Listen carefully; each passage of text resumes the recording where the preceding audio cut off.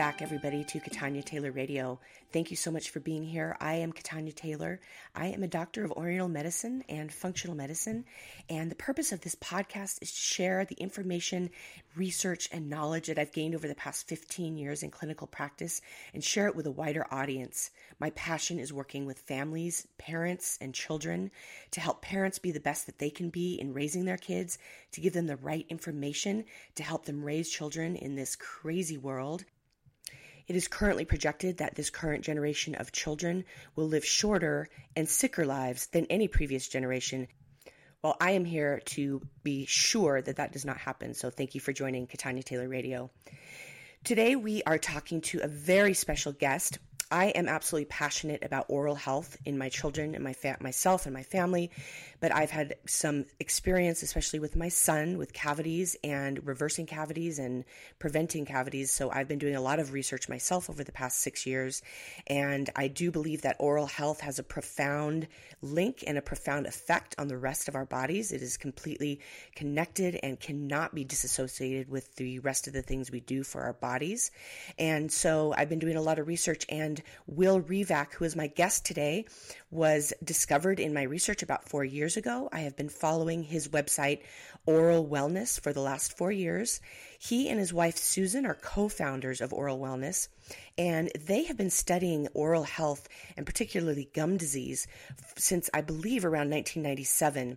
Their journey began when Susan developed severe gum disease and they needed to heal her.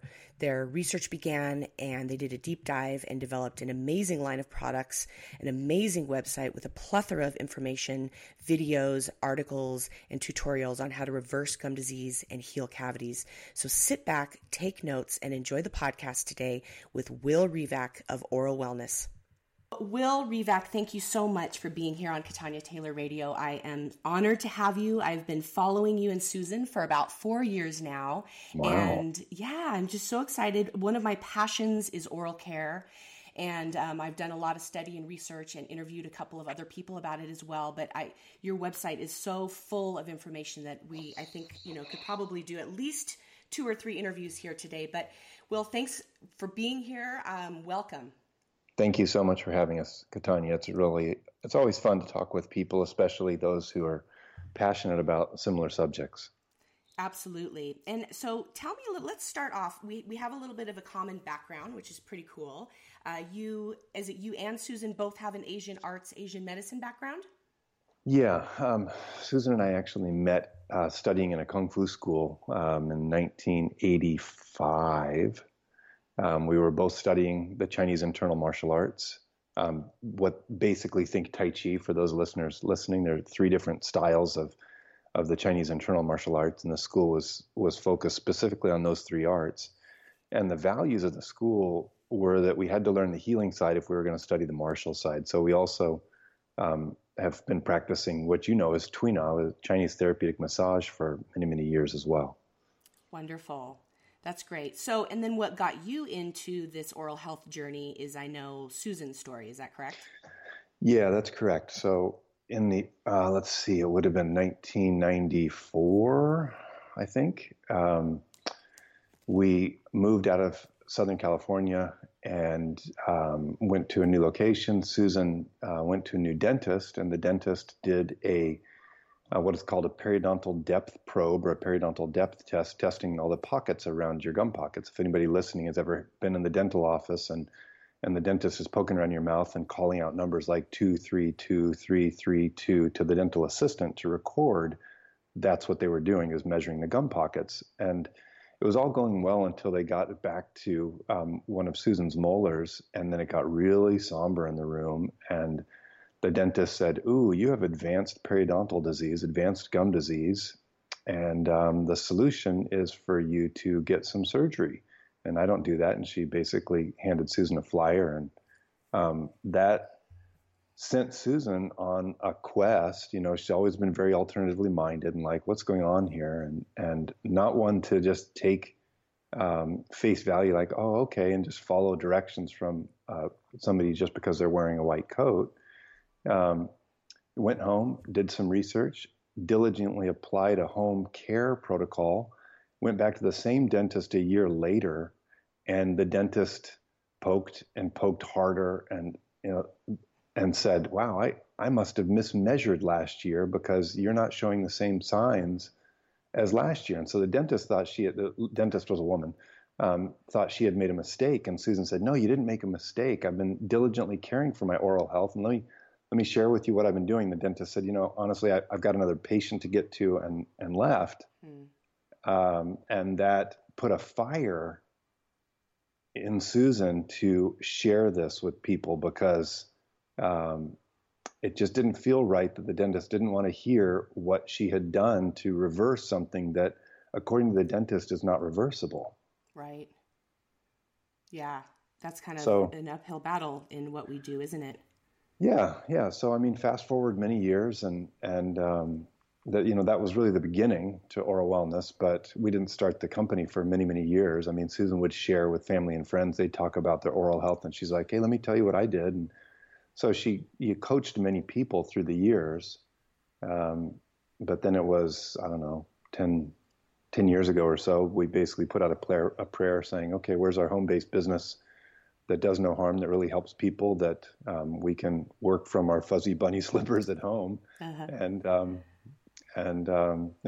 so we realized, wow, maybe we should be talking to the world about what you did with gum disease. And Absolutely. so that's where Oral Wellness started. Fabulous. So let's go back a little bit. I want to ask you, because honestly, probably only more recently do I have the answer in my head, and it's not thorough enough. Tell me, because I work with kids a lot. Sort of my target audience is really changing the trajectory of kids' health in many, many ways. And I got into oral health because of experiences with my own children. But so focusing on children, I tend to focus on cavities. Mm-hmm. Tell me how gum disease, how is it different from cavities? How does it affect different age groups? Can it affect kids? And then we'll kind of go into how they're treated differently and similarly. I would assume that, if we're caring for our oral cavity, our oral microbiome, that whole area, it's going to, positively affect everything. It's not going to be two totally different ways of caring for it. But tell me a little bit about, if we're talking more to adults, I would assume, tell me more about gum disease versus cavities and how we kind of look at that a little differently.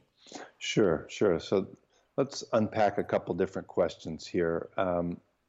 So the difference and the similarities. First, I want to touch on the difference and similarities between gum disease and tooth decay. And then what I'd like to do is discuss specifically gum disease and kids and kind of best practices, what to do and what to not do. Mm-hmm. Okay. Perfect. So, so gum disease and tooth decay are very similar in a lot of ways. They have many components that are similar. There are obviously some differences as well. Both have a nutritional aspect. Both have an environmental aspect. I mean, you have to have exposure to specific microbes implicated with each of these diseases. And tooth decay is a disease. I believe there's a genetic and an epigenetic component. Some people have a greater susceptibility to be prone to certain what we call thug bugs or certain, pathogenic microbes in the mouth.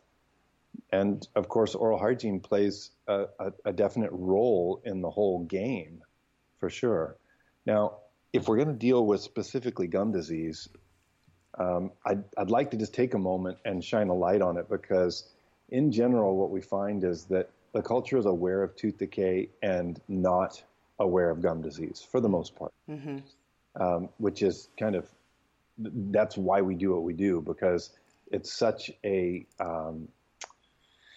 cultural black hole, if you will, such a cultural blind spot, the elephant in the living room. I mean, the chances are greater than 9 out of 10 if you're over 30 years old. Okay, depends on who you ask. The official record is, 50% of adults have periodontal disease. Well, okay, we've talked to a lot of dentists who are in the trenches, and they tell me that if you're over 30, chances are greater than 90% that you have some active form of gum disease in your mouth.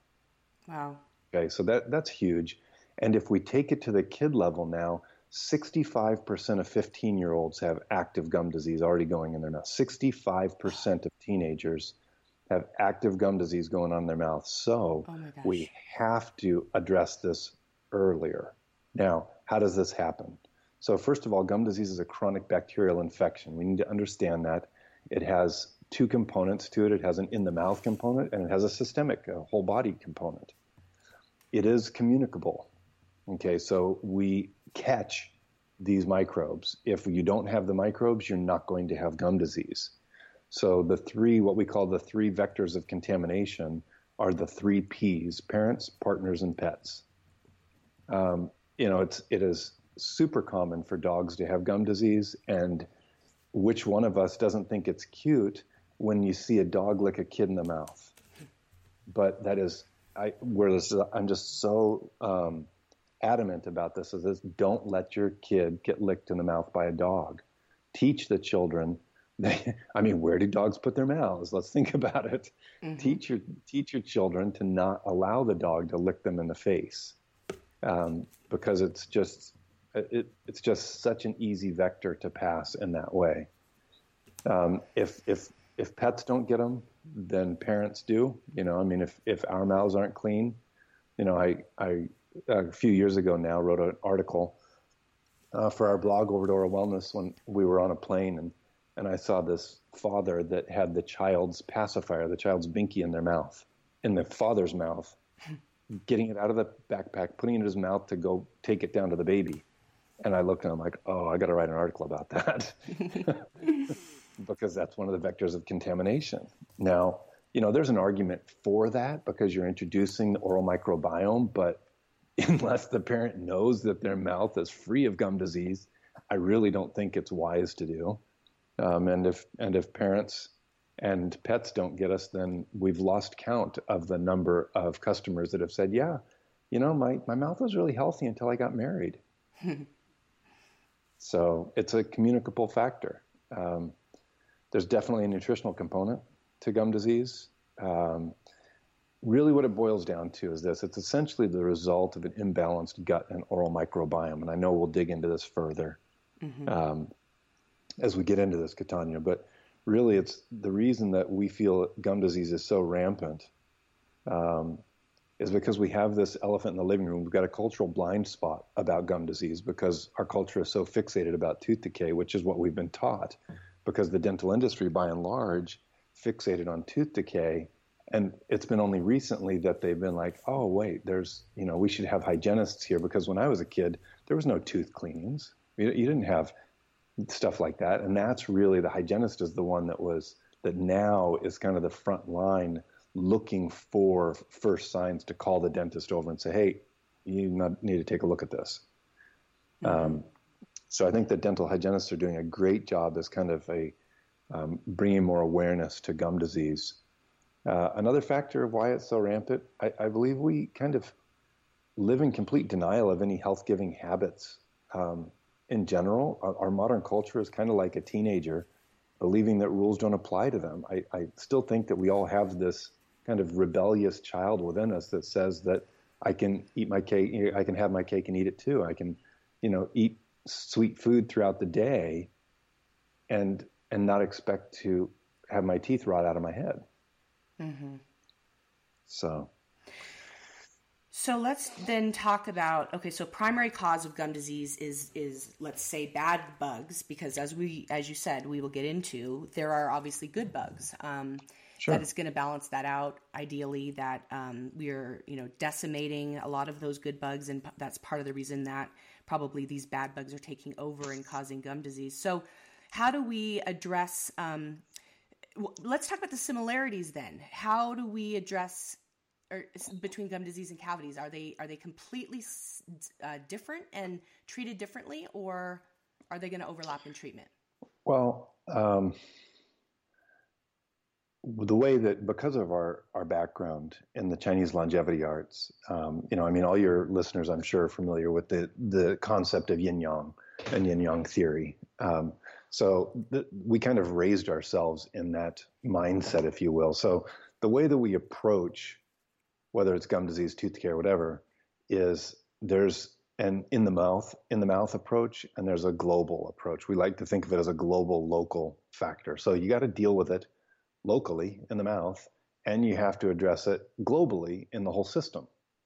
Okay, because the bottom line is, if we only address something in the mouth, we really aren't addressing the root cause of it. But if we only address it in the whole body, then why wouldn't we take actions in the mouth that are going to support whole body health too? So we like to approach it from both sides there. Nutritionally, it's the same. We need to have a healthy gut microbiome. We need to make sure that we don't have leaky gut, because that's just going to open the door for an inflammatory cascade that is going to weaken the immune system, that is going to just allow these pathogenic microbes to have an upper hand in the mouth. But also we need to be able to address it on a level of oral hygiene. Now, to deal with gum disease on a level of oral hygiene is very different than what we're generally taught. We're taught to brush our teeth. We're not taught to stimulate the gum pocket to disrupt and disorganize the bacterial colonies that are trying to erode our jawbone through gum disease. But there's a very simple technique it's kind of like a Weston Price style technique. I don't know if you watch this video of ours, Catania, it's How to Brush Your Teeth to Reduce Gum Disease. It's a story of Dr. Charles Bass. Mm-hmm. Dr. Bass was a young doctor. He was a parasitologist. He studied parasites, and he was the first person to carry a microscope west of the Mississippi River, kind of to put a historical context on the story. Mm-hmm. And he was a young man diagnosed with advanced gum disease, and his dentist said, "Well, pull all your teeth. It's time to pull your teeth." And he's like, wait. I'm going to go back to my lab. And he went back to his lab and through trial and error with his own microscope, identified a lot of what we now know as these pathogenic microbes implicated with gum disease, and through clinical trial and error, designed a toothbrush and a brushing technique to help him lower those numbers in his mouth. And, he died an old man with a mouthful of teeth. So that we have that as a historical precedent. Now, here's the irony, okay? Every dentist I've quizzed has said, yeah, I remember learning about the Bass brushing technique in Charles Bass in dental school, but most don't teach it, because it's just they just forget about it. It's not emphasized as a preventive tool, because the dental business model, by and large, is not based on prevention. Mm-hmm. It's based on fixing teeth. So it's just a different model. And like you said, they're not necessarily focusing on preventing gum disease either. So if that's more specifically towards gum disease, then that's maybe not what the dentist is focusing on. Absolutely. I think it's in their training. I mean, there are many, many dentists out there that have taken the path less traveled and do focus on gum disease and the treatment of gum and periodontal disease. But by and large, if we're talking about there are lots of dentists in the world, obviously. If we're talking about a general dental clinic, that's not their focus. Gum disease is not their primary intent. It seems like it would be a periodontist, which at that point you're looking at surgery. For the most part, yeah. I mean, by the time your general dentist refers you to the periodontist, it's because you already have periodontal disease. And, surgery is a very common pathway for the periodontist, for sure. Okay, so my kids are 10 and 12. We definitely, focus on preventing cavities, remineralizing teeth, and I want to get to that. But who needs to start thinking about and looking at and preventing and doing like this Bass brushing technique, et cetera, to prevent gum disease? Everybody. So as soon as a child has the manual dexterity to revisit their brushing technique, I mean, we all learned to brush our teeth when we were toddlers, and we didn't have the fine motor skills to apply the Bass brushing technique back then, but it's not really necessary as a toddler because the gum pockets are just so shallow at that point. However, the problem is that most of us don't revisit this subject and learn how to refine our brushing technique. And that's why you see adults, scrubbing their teeth like they were scrubbing a grout line in the bathroom. Mm-hmm. And that's not good for our teeth or our gum line. And it's just a habit because we haven't thought about it. We haven't gone like, I wonder if there's a way that I can upgrade my toothbrushing technique, because we have this psychic disconnect with our mouths as a culture.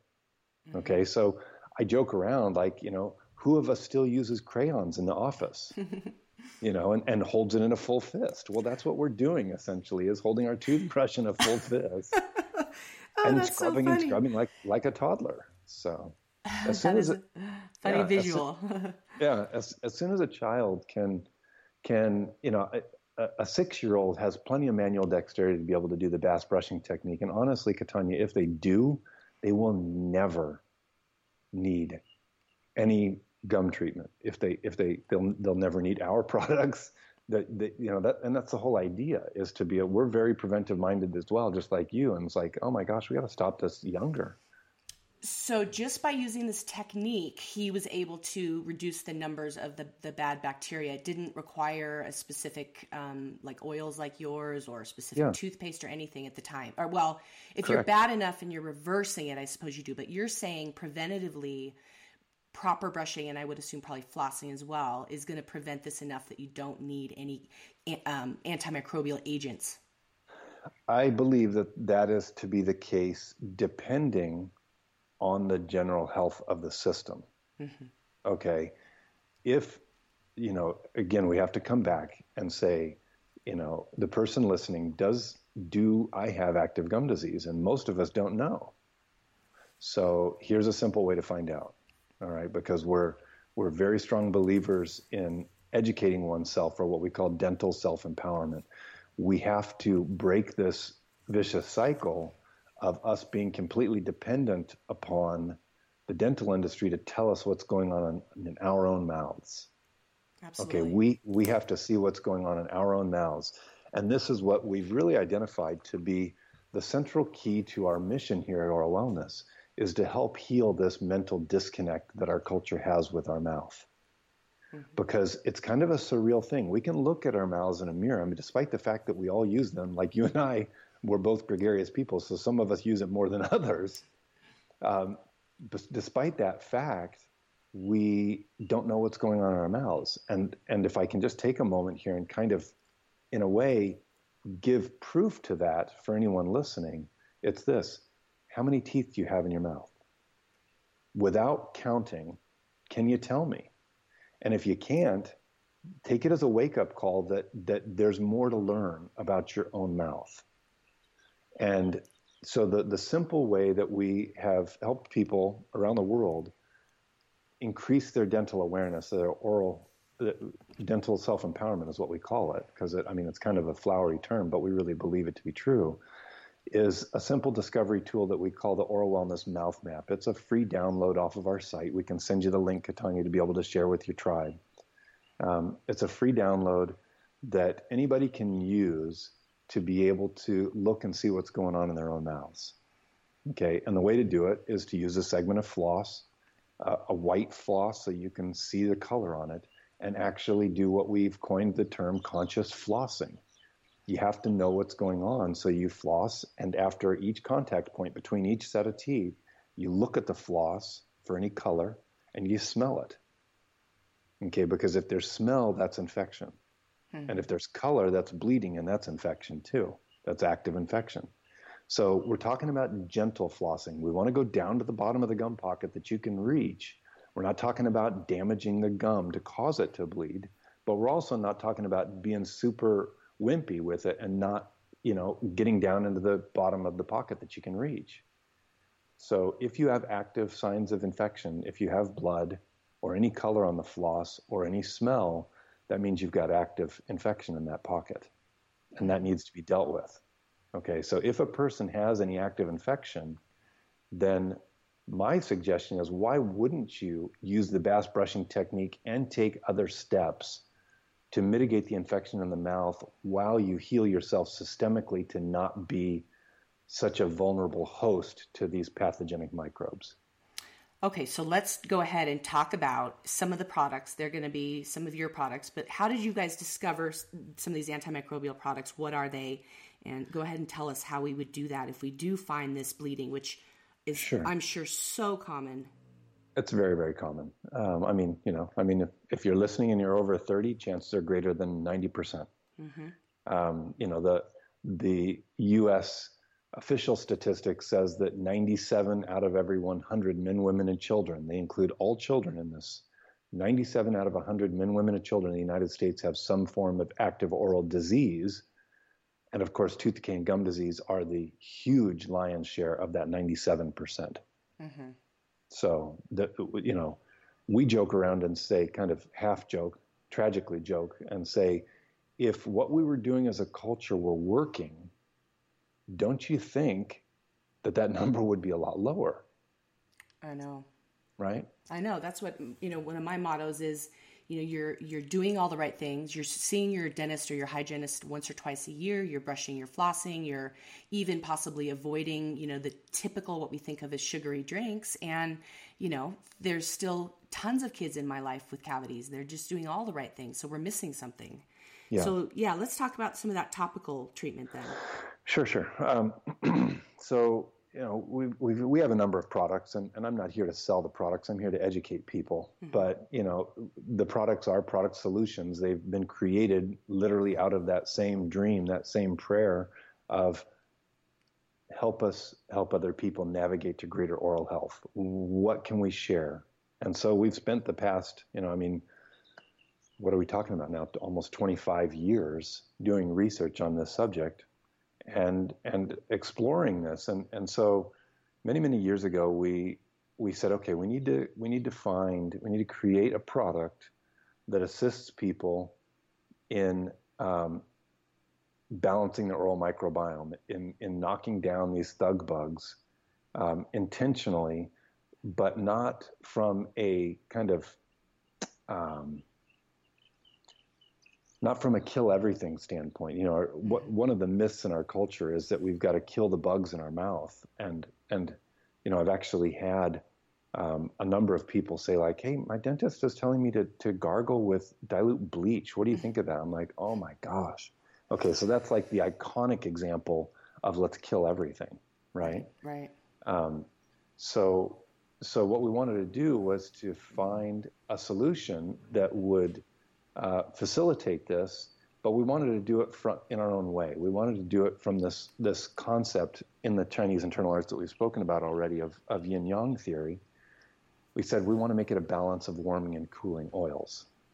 We want to make it do no harm to the system, and it's got to help lower the risk of these pathogenic microbes in the mouth.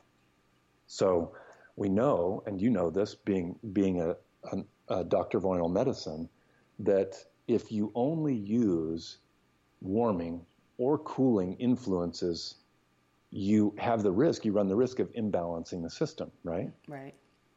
So we said, okay, we can't do that because we recognize that the mouth is the headwaters to the whole digestive system. We said, okay, we have to make sure that we're not going to throw the digestive system off by having somebody use something in the mouth. So that's my big concern with other products out there, is that they're not energetically balanced between warming and cooling influences.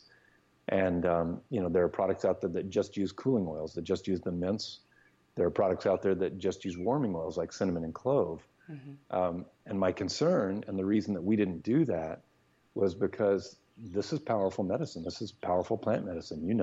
Chinese herbology isn't messing around.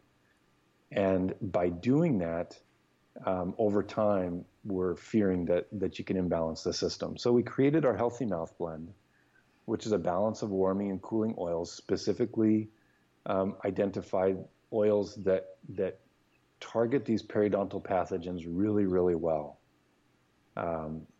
And the rest is history. And we basically tested it with our own eyes using, I'm an armchair scientist, using our own scope, and made sure that we were getting the results that we wanted, as far as concentrations. Another aspect, it's kind of like the Goldilocks story. You want to make sure that dilution, I'm not a fan of using straight essential oils in the mouth. I think they're very potent. So you got to have your dilution right. So if you're too strong, you can actually burn the sensitive gum and cheek tissue and be going in the wrong direction. Too weak, of course, is going to be ineffective. So getting that dilution right took some time to make our Healthy Mouth Blend, and the rest is history. And what are you diluting it with? We have two different versions. We have a certified organic sweet almond oil and certified organic jojoba oil for people who don't do nuts. Okay. And so it is already diluted to the point where someone can use it straight in their mouth or on their toothbrush or on their flosser. Absolutely. Okay. Yeah. So what you're saying about the yin and the yang is really cool and fascinating and kind of new, which is fabulous and exciting for me. I know that essential oils tend to have the ability to target the bad bugs and leave the good bugs alone, just to put it really simply. But you've also added a component of mixing the herbs so that there's also that support versus killing. There's also that balance. So I think that's really, really cool and exciting. I love to hear that. Well, and from your experience in Chinese herbology, when we would go to a Chinese herbalist, it was always almost like an artistic experience. They're like laying out the herbs on the paper, and it's a piece of art that they're working with. So we approached it from the same way, like, okay, we got to deal with these bugs and that bug. So let's get the research in place for those pieces. And we want to, soothe and support healing. So that's why we brought myrrh in, right? Because myrrh has been used forever to support mucosal tissue. So, it was really kind of coming from that same vein of the art of Chinese herbology that we created the formula. So let's talk about how the essential oils are killing some of the bad bugs, and then let's get into how we protect and booster the microbiome in the mouth. Sure. So a lot of it has to do with dilution. So if you drill down into the discussion of the oral microbiome, this is a fairly new field. It's very new in our culture. The science of it is fairly new. I'm looking at my shelf right now with the book from Dr. Marsh, who literally wrote the book on oral microbiology, and he talks about this idea of controlling without killing, and that's really where we want to go with this thinking. If we're going to release or let go of this mindset that we have to kill all the bugs in our mouths, then if I can suggest another mindset to adopt instead of that scorched earth policy, we've kind of coined this term, and I really appreciate the analogy. It's to become a good conductor of the symphony of microbes in your mouth. I love that. Love that. Yeah, I mean, there's colonies. It is so rich, the diversity of bacteria in the mouth.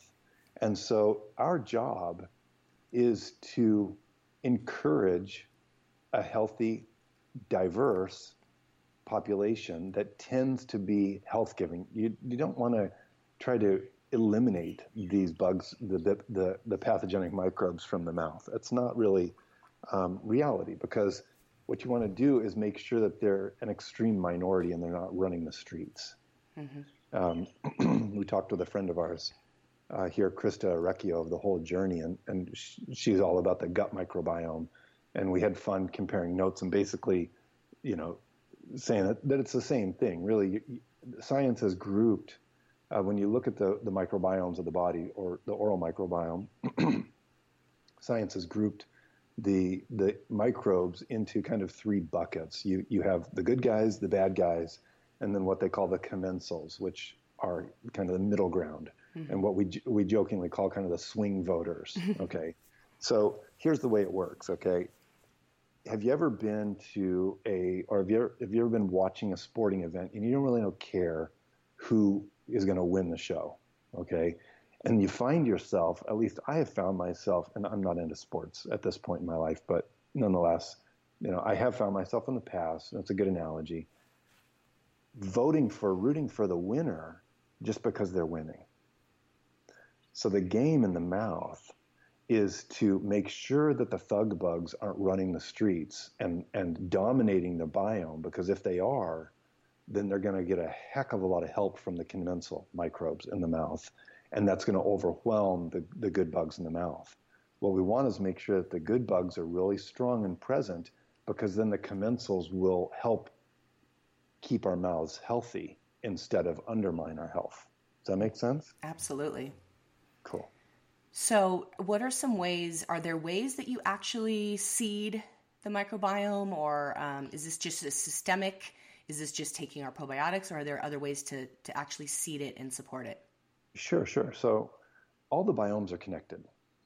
Okay, so there's really this we have to get out of the mindset of trying to over compartmentalize the body. So to answer your question, we have inherent in our systems what we need to reseed the mouth. Okay, and here's the technique.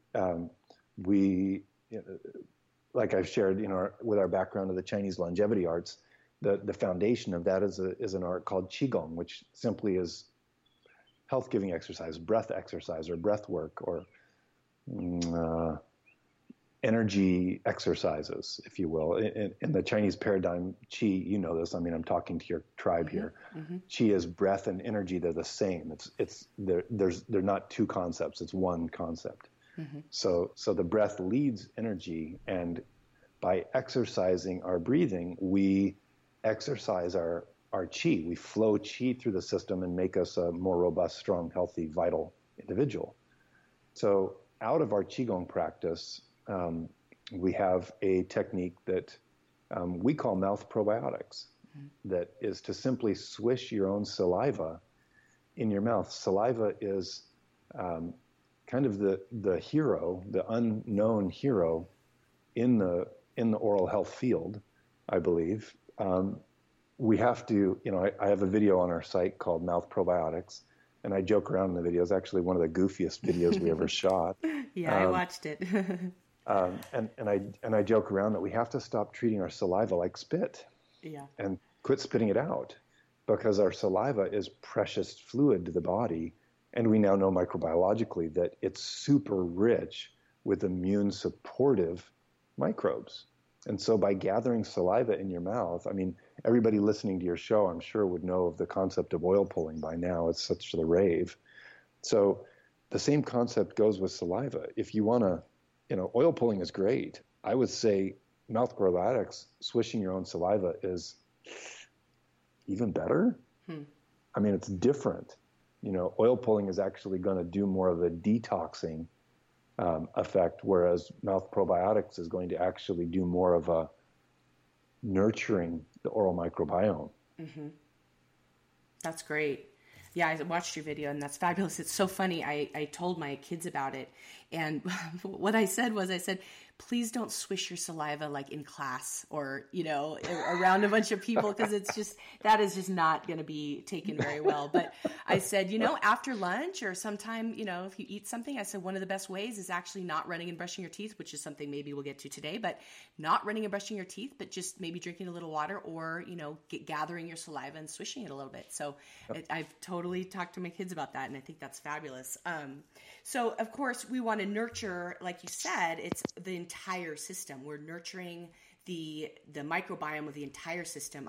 One of my focuses is definitely gut. I follow Krista Recchio, all these guys. I'm absolutely totally into all that. I've gotten into a product lately. I don't know if you've heard of Dr. Zach Bush's product Restore. Yep. That is the use of a communication system for the microbiome. So, I mean, that's just a whole nother story, but every way we can support the microbiome on our skin, in our mouth, in our guts, we have it in every orifice, in every cell, in our blood. I mean, we have it everywhere. So as long as the other systems are doing well, like you say, the saliva will have those microbes in there, the positive microbes that'll help sort of seed, I like to say, the oral microbiome. And then you're using the essential oils to sort of intelligently weed out the bad guys. But we don't want to do what, you and I have both referred to as the scorched earth policy, which is like, bleach or the mouthwashes that are on the market that's just killing absolutely everything. We need to look at it, again, just like we're looking at the gut. We're starting to realize, we've been using antibiotics way, way, way too much, and that actually adding good guys back into the system is going to help balance out the bad guys. We don't want to necessarily get rid of all the bad guys. We need them all in there. So, the swishing of the saliva, I've heard people say you could swish a probiotic. I don't know. What do you think about that? Um, I have mixed feelings about it. I like the idea, but at the same time, um, there's such diversity in the mouth that, um, I mean, probiotic strains in general that you would get, from a probiotic are just going to be so few and far between the specific strains that my concern is kind of monocropping the mouth. We want to make sure that it's very diverse. Absolutely. So you do know of the product Restore. What do you think about switching with that? I wonder about that. I'm familiar with Zach Bush. I used Restore a couple of years ago, and like the idea of humic acid. I appreciate what he's talking about. Essentially, is stimulating quorum sensing for the healthy aspect of the oral microbe or the microbiome in general. Mm-hmm. So I think it's a tremendous idea. I'm not sure about switching with Restore. He's on my list of people to interview. Mm-hmm. So I haven't arranged that yet. Yeah, he's absolutely fascinating. I just kind of discovered him recently, and I'm totally obsessed. And he has a nasal spray, which makes me think, he's certainly focusing on the sinus cavity and the sinus membranes. I don't see why I don't think it would harm the mouth at all, I agree. My question is whether it would stain the teeth. Oh, good question. Very good because question. it is kind of a gray color. Yes, it is. It's a brownish. My kids were a little concerned about that. Yeah. Let's go back a little bit to how would gum disease affect or possibly cause or just go hand in hand with cavities? Well,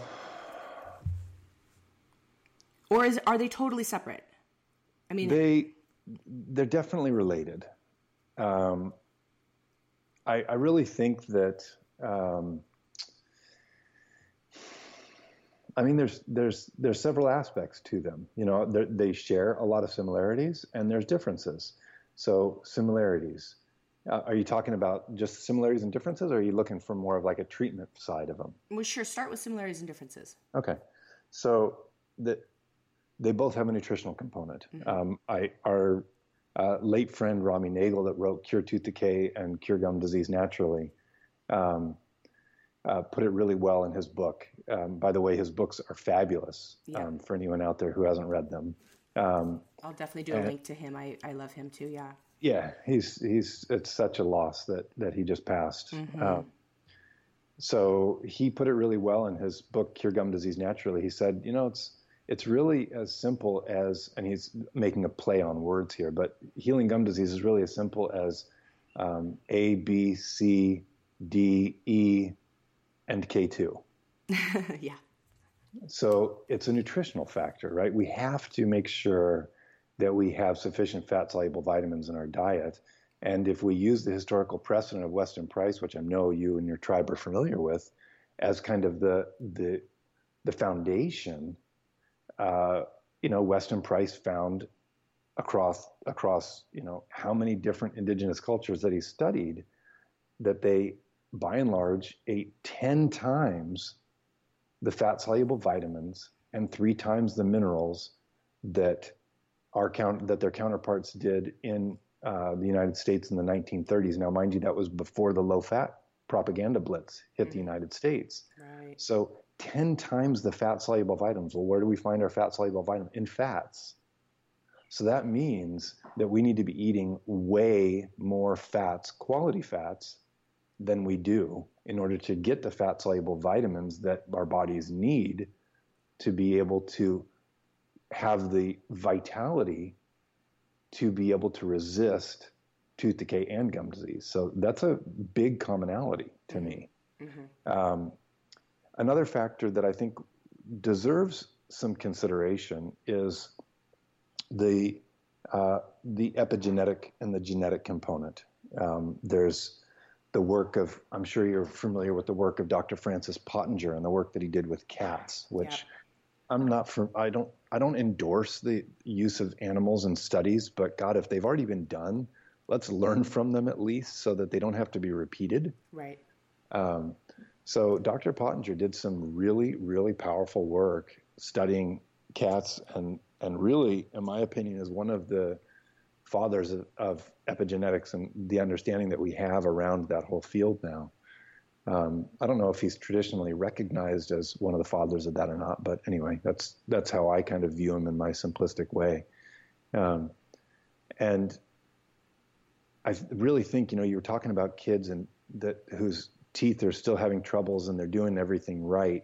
Well, okay, first we have to question, are they really doing everything right? Because in this modern culture, I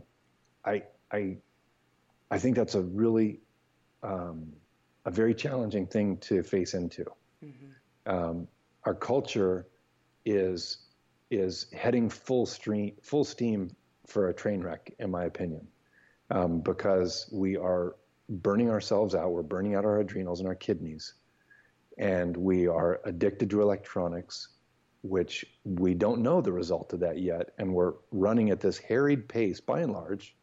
I mean, and those alone will undermine our oral health. Right. Okay, we're not even touching the nutritional side yet. Right. So we have to give our kids time to dream. We have to give our kids time to spend time outside, get their bare feet on the ground, get their heads out of their phones or their laptops or whatever electronic device they're into, and spend time at a natural speed if we want them to be able to decompress this modern lifestyle. Because, the work of Dr. Steinman. I'm going all over the place, Catania. I apologize. No, that's okay. The dentinal fluid flow and all that, it's definitely along the lines. Let me just jump back what you're saying. I mean, I have a program a Health for Kids program that talks exactly about what you just said, sleep and screen time. Getting outside is going to cross over into, what Dr. Zach Bush talks about getting microbes through the skin, in the dirt, through our breathing. Just getting outside is going to do so many things other than get them away from screens. I feel like the sort of gist of our messages is kind of getting back to the basics, maybe where we were 100 years ago, getting back to nature, getting back to eating real food, getting back to stop destroying and decimating every microbiome from the soil to the mouth to the skin. And, so it just all goes so hand in hand. Before we get to the dentinal fluid flow, which is going to get into cavities more, you said that the cavities and gum disease, the diet is the same, which is fabulous to know because, like I said, gum disease hasn't been on my radar either as much as I focus on my kids, but that diet is exactly what we're doing. So that is fabulous to know. I would assume that keeping the bad bugs at bay, boosting the microbiome and mineralizing our saliva is going to also help both aspects, both the gum disease and the cavities. Yep. So minerals are going to become a little more, I would guess, minerals are going to become a little bit more of a factor because of the teeth. So minerals in the saliva, and that's going to come from the diet. Is that right? Correct. Yes. And then how about blood sugar? So as we go into dentinal fluid flow, how about the blood sugar aspect of dentinal fluid flow, as I know very thoroughly how it relates to cavities? How does that relate to gum disease, keeping the blood sugar down? Well, so the relationship between blood sugar and cortisol and inflammation. So gum disease essentially, you know this from your background, that the root of all disease in TCM is stagnation, which is inflammation. Mm-hmm. Okay, if we have an inflammation, by and large, is not a bad thing if it's acute, but if it's chronic and systemic, that's a problem because we're going to downregulate the whole system with that. And so if we're running ourselves on, if we're propping ourselves up on sugar throughout the day as a habit, then we are actually we're creating an inflammatory environment. We're creating a chronically inflamed environment, which is going to allow gum disease to proliferate. Right. And so the immune there's a direct system, relationship. Right. And the immune system is directly related to the gum disease and fighting off the bad bugs. So it's just all comes back around. We want to keep the blood sugar down so the immune system is in top shape. We want to keep the good bugs high, and so that we keep the inflammation in the gums down, we keep the microbiome in the mouth up, And then we with diet, we're getting the minerals to remineralize and support the teeth and saliva. So let's quickly hit on you were going there, was Dr. Steinman. Yeah, so I want to talk about Steinman and these qualities right here. Okay, Steinman and dentinal fluid flow and stress and kids and time outside and epigenetics. Okay, so this might kind of pull it all together here for us. Dr. Steinman, in his research, very clearly showed that he could provoke tooth decay in rats by feeding them specific diets that we know to be a high sugary, high carbohydrate diet. Okay.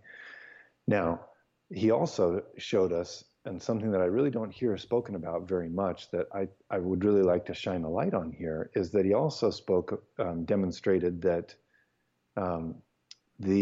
you could have a rat, he could have a rat living on what he identified to be a caries-free, so a diet that does not cause that rat tooth decay, and put them in a stressful environment, and they'll get tooth decay. So, the old kind of academic argument in traditional Chinese medicine is, which is the foundation, the kidneys or the spleen, right? I don't think that one is right and one is wrong. Obviously, they're both critically important on a foundational level. If we don't have adrenal health, then how are we going to function? And if we don't have digestive health, how are we going to function, right? But if we look at this and say, well, we could have everything right in digestive health from a dietary standpoint, and if we stress ourselves out, we're still going to downregulate the system and cause tooth decay.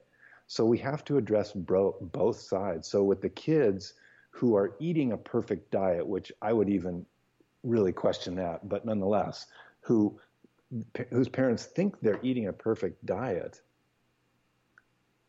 if they're not getting time to de-stress from modern lifestyle and play and have a lot of just open imagination time, then in my opinion, that could be a root of tooth decay. And if they're getting that, then I kind of go to I kind of have my trump card in the pocket of epigenetics, of what Francis Pottinger proved, that you can do everything right. And if you happen to be the generation of human in this case, whose family lineage has lost enough genetic momentum, your teeth can still break down. Which is, when I think about that, you sort of, most of what we're doing is saying, look, we're not putting any blame. We're just educating so that people can now make the changes and move forward. When we talk about the generational epigenetics, sometimes I feel like, we're saying, well, your grandparents didn't eat well and your mom didn't eat well. So, you don't have that momentum going. You have a negative momentum going in your favor. How do you address that? Well, so that's really a personal choice. A person can, first of all, because of epigenetics, we know that we're not stuck, that there's a lot we can do, that environment plays a humongous, has a humongous impact on our health tomorrow. Okay, so it's a very, very malleable surface. Now, that said, with teeth, it's a little bit different because, if a child has enough of a loss of genetic momentum and they have, something to where their teeth aren't formed properly, well, they're not going to reverse that and have them form properly after they're already formed. So there is some limit there. Now, what we do with that information is really up to us. Do we say, oh, what the hell, and throw our hands up in the air, there's nothing I can do, and just go eat your Big Mac and cheesecakes? No, I don't. That's not my approach. Our path is to be big boys and girls here and say, okay, here's where I am. What am I going to do now? It's like we can all learn a lot, I think, from traditional indigenous cultures, the Native American culture, talking about 7 generations, making a decision based on 7 generations. How about just 2 generations? How about just thinking about our grandkids?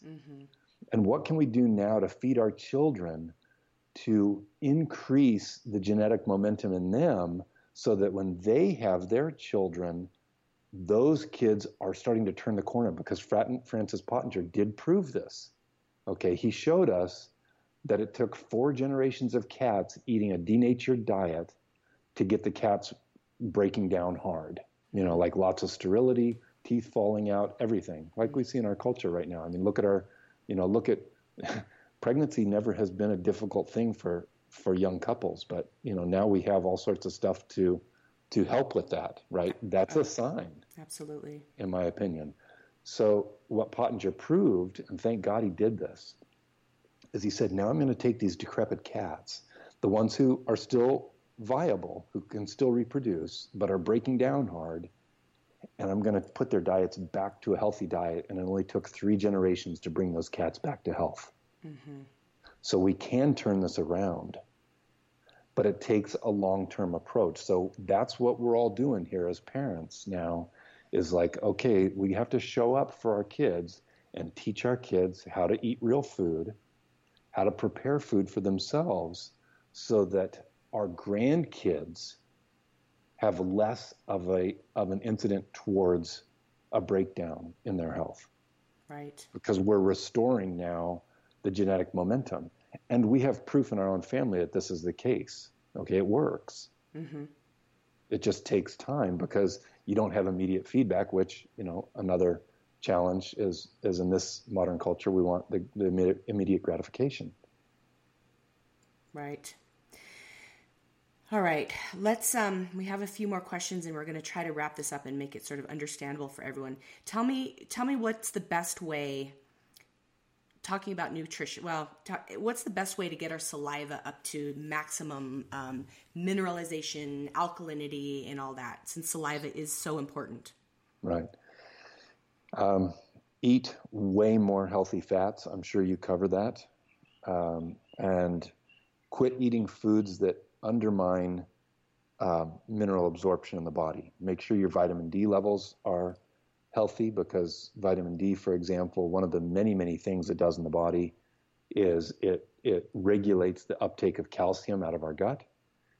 If we don't have sufficient vitamin D levels, we're not going to have the calcium. If we don't have the calcium in our system, we're not going to be fixing our teeth. Mm-hmm. We're not going to be remineralizing our teeth. So we're not going to have the calcium necessary in the saliva to be able to do that, either from inside through dentinal fluid flow or through the surface remineralization of saliva. Mm-hmm. So that's where I would go. You got to up the mineral intake, the fat soluble vitamins, and remove those components of our diet, of our modern diet, that inhibit mineral uptake. So we're basically on the same page. We're talking about a Weston A. Price diet, which people can go to westonaprice.org. And I would assume you would be of a sort of an ancestral paleo type diet as well? Yeah. In general, I am. I think that we have to be careful, because it's not, I don't believe that there's any best diet for any one person. Mm-hmm. So we have to find what's right for us there.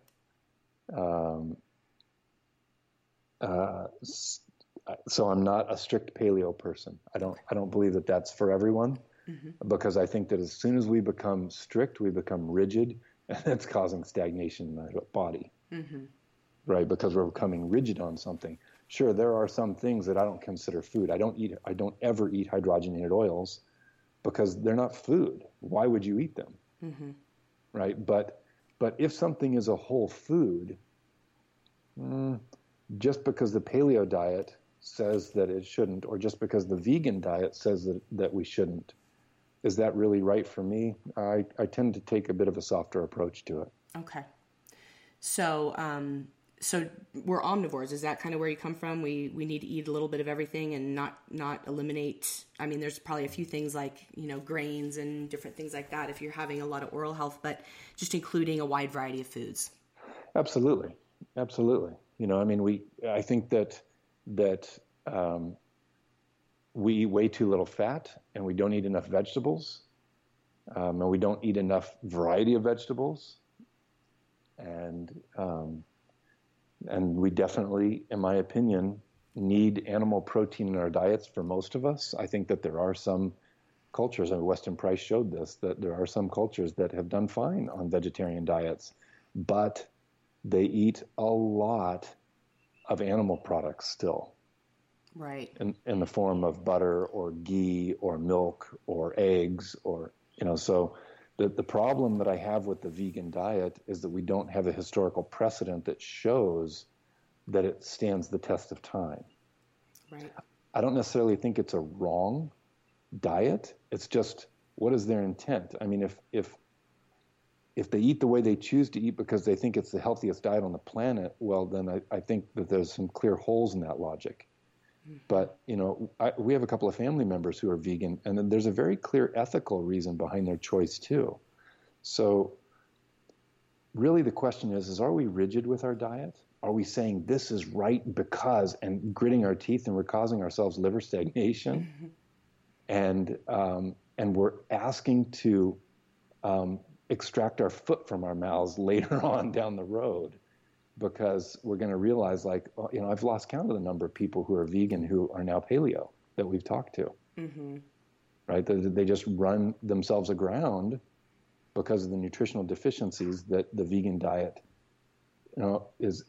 So here's my issue with both, if I can wrap this up here, Katanya. Yes. The vegan and the paleo diets are both constructs of the human mind, recent constructs of the human mind. Now, some people would argue, oh, well, wait a second, the paleo diet. Well, no, if we really look, I mean, it's a recent creation of a set of rules based on what our Paleolithic ancestors ate. I realize that. But what our Paleolithic ancestors ate, they ate for survival.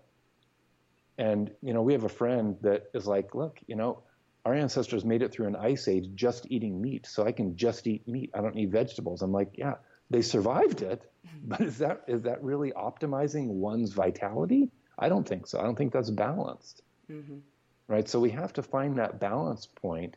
And if we're going to do that, I did a video with Dr. Brandon Brock, who is, I think, one of the brightest people I've ever talked to, definitely the most aware doctor I've ever interviewed. Dr. Brock put it this way. He said that the best diet on the planet for humans is the one that doesn't cause you inflammation. Right. So that's what we have to do, is find that. And that's a unique, individualized thing. It's not a one-size-fits-all. And people have to kind of know what inflammation is in their body. That's not always easy for people. Yeah. So, yeah. If you go to our blog, and I can send you the links to this so you can include it in your podcast here. We've got an article there called "What's the Healthiest Diet for You?" and there's a free video with Dr. Brock as well, and he talks about this simple strategy of there's a simple technique that you can identify whether a food that you just ate 15 minutes ago is causing you inflammation or not, and it's scientific and it's reproducible. It's very eloquent and it's very science-based. It's not kind of getting out there on the fringe where some hard scientists would say that things like muscle testing aren't true science. This is hard science. Yeah, I did watch that one. That was great. We'll definitely link to that. Cool. That was something kind of new to me as far as ways other than looking at symptoms to figure out if a food is inflammatory. So that's a great one. I'll link to that, and that's a video to watch. Give us one last, Will. I could talk to you for so long, but I know we both have to go. And I'm sure that I know what the answer is to this question. But what is the one thing you would recommend people do for if you had to just pick one thing? What is the top tip or trick that you would recommend people do for their oral health? Systemically or in the mouth? Let's say in the mouth. Okay. Well, let me have one of each. Okay. Yes. So systemically, I would say you have to get to know what's going on in your mouth, which is kind of a weird one, but if we don't have awareness, we're never going to get anywhere. We have to have an awareness of where we are so that we can make changes on our course and then see whether those changes helped us move in the right direction or not. And if we don't know where we are, then we're just shooting in the dark. It's a total guessing game. So get to know what's going on in your mouth would be the systemic one. Ironically, you find out by looking in your mouth, but it's a systemic thing. As far as in the mouth,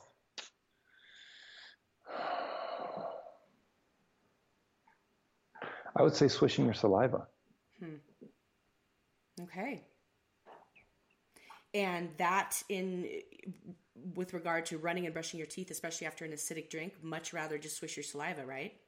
Yeah, swish your teeth off with water, and I actually have to credit, Susan and I were talking last night, and she's like, oh, I would, swishing the saliva is so important. So I have to give her credit on that answer for in the mouth. Okay. That's a good one. But yeah, I mean, rinsing your teeth off with water after a meal, especially after anything acidic, is critically important. Mm-hmm. And, we didn't even talk about Oral Wellness Shine, our remineralizing powder either, but that's fairly new to us. We've had it out for about a year, and we are thrilled with the results we're getting. I mean, people are finding, I don't want to overpromise. It's a tremendous tool that we're very, very excited about. So that's the Shine product is more for remineralizing, so more for cavities. And then tell me the one that's more for the gum disease. Healthy Mouth Blend. Okay. All right. So the Healthy Mouth Blend is dealing more with the biological aspect of the mouth, whereas the Shine is dealing more with the chemical side of the mouth. Awesome. Well, Will, thank you so much. I think that we should probably end here. I think this will be too overwhelming if we keep going, because we could do this probably for another couple hours. But I really, really appreciate all your knowledge and research and some of the new sort of twists you've put on things. And I'll put links below to your website and all your products. I know you have lots of videos on how to do the brushing technique, how to do the mouth swishing with your saliva, all sorts of stuff. So people will really learn a lot from your website. And I have learned so much today with you, Will. Thank you so much for being here. Thanks so much for your time, Catania. Aloha. Thank you. Aloha, Will. Bye. Once again, everybody, thank you so much for being here. I hope you had some great takeaways from today's show. If you want more information, please go on over to oralwellness.com. That's ORAWELLNESS.com to check out Will's website. Again, like I said, he has a ton of information and videos over there on techniques, information, and then all of his product line is amazing. And my website, KataniaTaylor.com, also has several articles on reversing cavities. I also have a toolkit where you can download information with shopping lists, food items, and supplements to help you get on the road to good oral health and reversing cavities. I also have an oral health program that I would love you to check out. That's at KataniaTaylor.com, and there is a tab for oral health program at the top of the home page. So please check that out. There is a lot to learn. There's a lot of surprising information out there. And there's a lot more that you can do than you think that you're already doing. So please get educated. Contact me if you need more information. Check out my toolkit, my program, as well as Will's website. Thanks so much for being here today.